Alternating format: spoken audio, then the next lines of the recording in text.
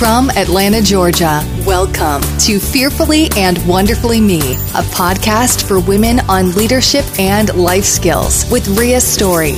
Rhea shares powerful life and leadership principles, helping you maximize your potential and become the woman God created you to be.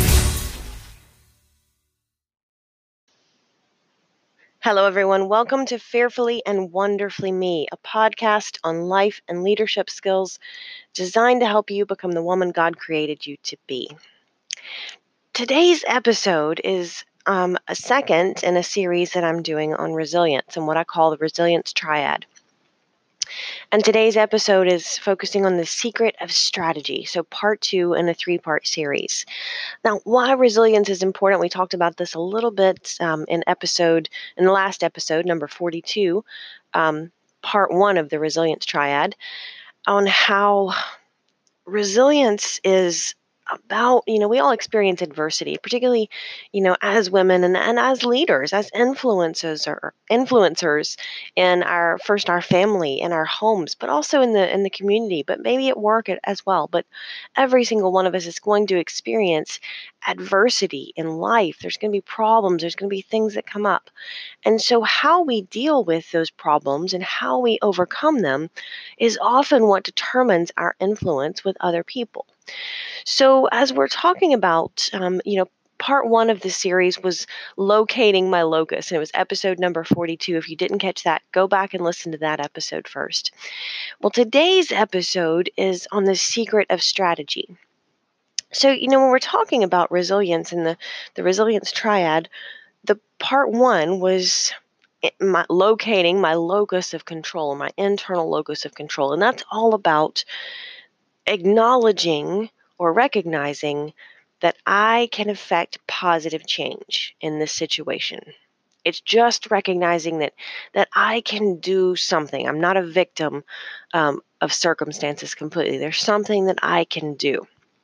So part 1 is about just recognizing that I can affect positive change. Well, today's episode is recognizing what positive change or action should I take. And that's the strategy. That's where the strategy comes in.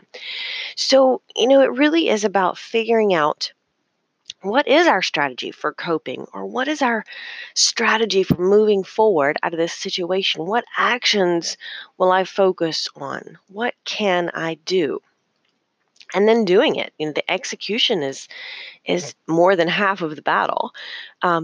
Viktor Frankl said, I can see beyond the misery of the situation to the potential for discovering meaning behind it, and thus turn apparently meaningless suffering into genuine human achievement. I'm convinced that in the final analysis, there's no situation that does not contain within it a seed of meaning. And Viktor Frankl, if you're not familiar with him, he wrote a fabulous book called Man's Search for Meaning. And he was a prisoner in concentration camps. And he lost everything in the concentration camps. He lost his wife. He lost his parents. He lost a manuscript that he was working on in his life's work.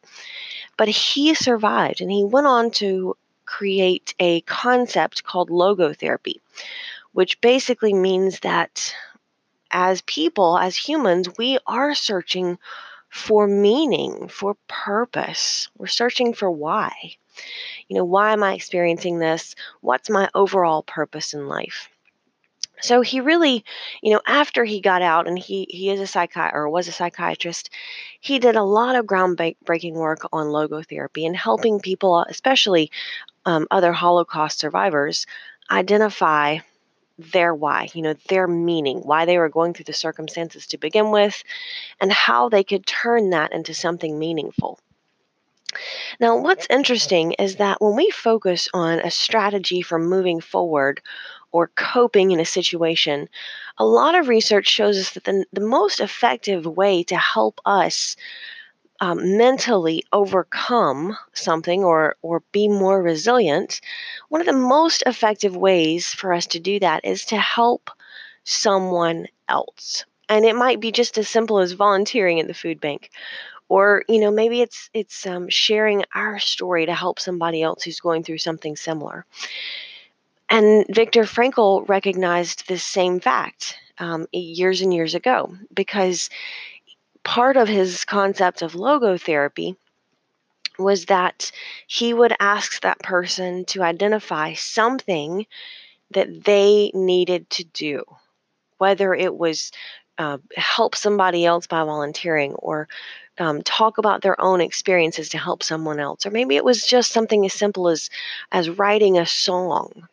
But he asked them to identify something that they needed to do, that if that thing did not get done, someone else would be suffering or someone else would miss out.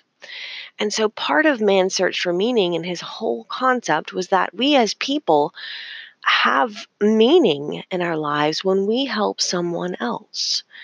And it's learning to turn those painful experiences that we're going through into something meaningful by recognizing how it shapes us, how it affects us. But what is the meaning behind it? What is the seed of meaning behind the experience?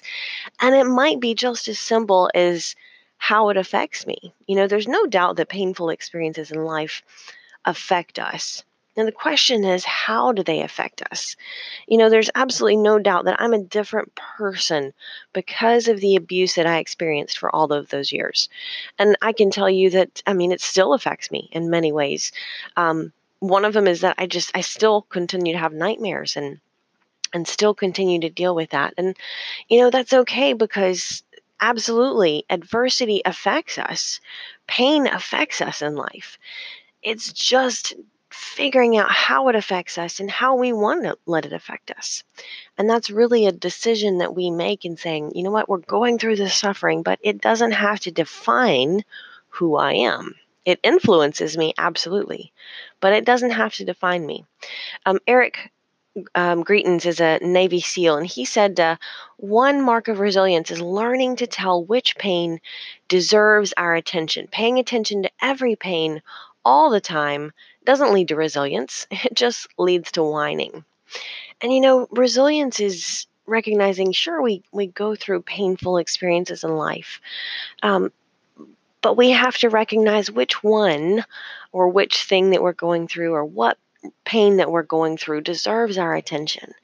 And we focus on that, and we recognize that we're going through. It's not about saying, oh, this doesn't hurt, or this isn't a good situation, or this is, it's not that bad.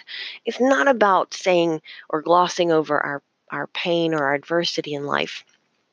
It's about saying, yes, this hurts, and that's okay, but what's the meaning that I can derive from this? Or what's the good? And sometimes just the good is bearing a testimony to that and saying, it does hurt, it is painful, but it doesn't have to define me. I can overcome this. So kind of thinking about that, and, really then the secret of the strategy is, recognizing that I can find something good, or I can use this to some good, or there is good, or I can affect positive change. And then, well, what am I going to do about it? How am I going to turn this into something good? Because it won't happen by accident.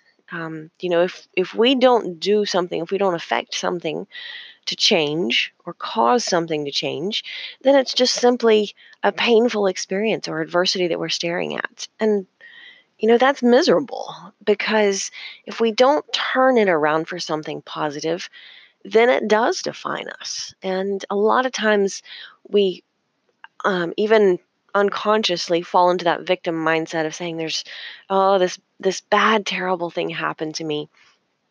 And unconsciously we let it affect us or change us or destroy us.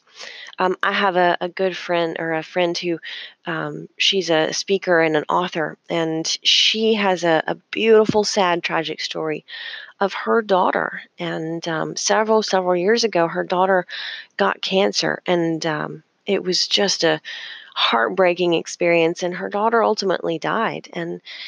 But my friend Janice has been able to turn that into something good by writing about her daughter Dawn's story and sharing that with other people, and recognizing that horrible, that I can't imagine the pain involved in losing a child, especially like that.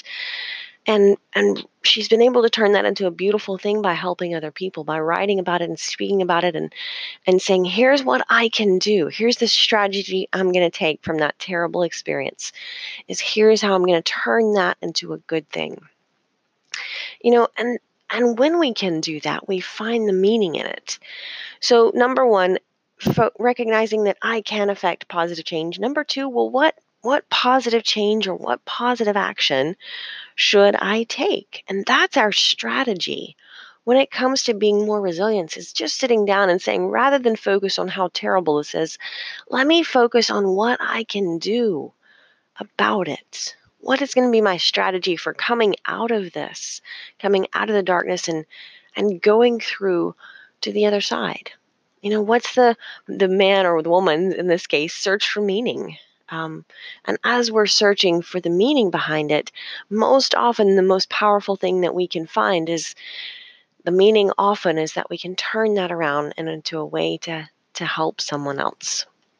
Well, join me for part 3. It should come out this Friday, and that's going to be part 3 of this series of the Resilience Triad. Until next time. Start increasing your influence and maximizing your potential with Ria's audiobooks. Available at audible.com, amazon.com, and iBooks. Please visit riastory.com to learn about Ria's books, resources, speaking, and training programs. Thanks for listening.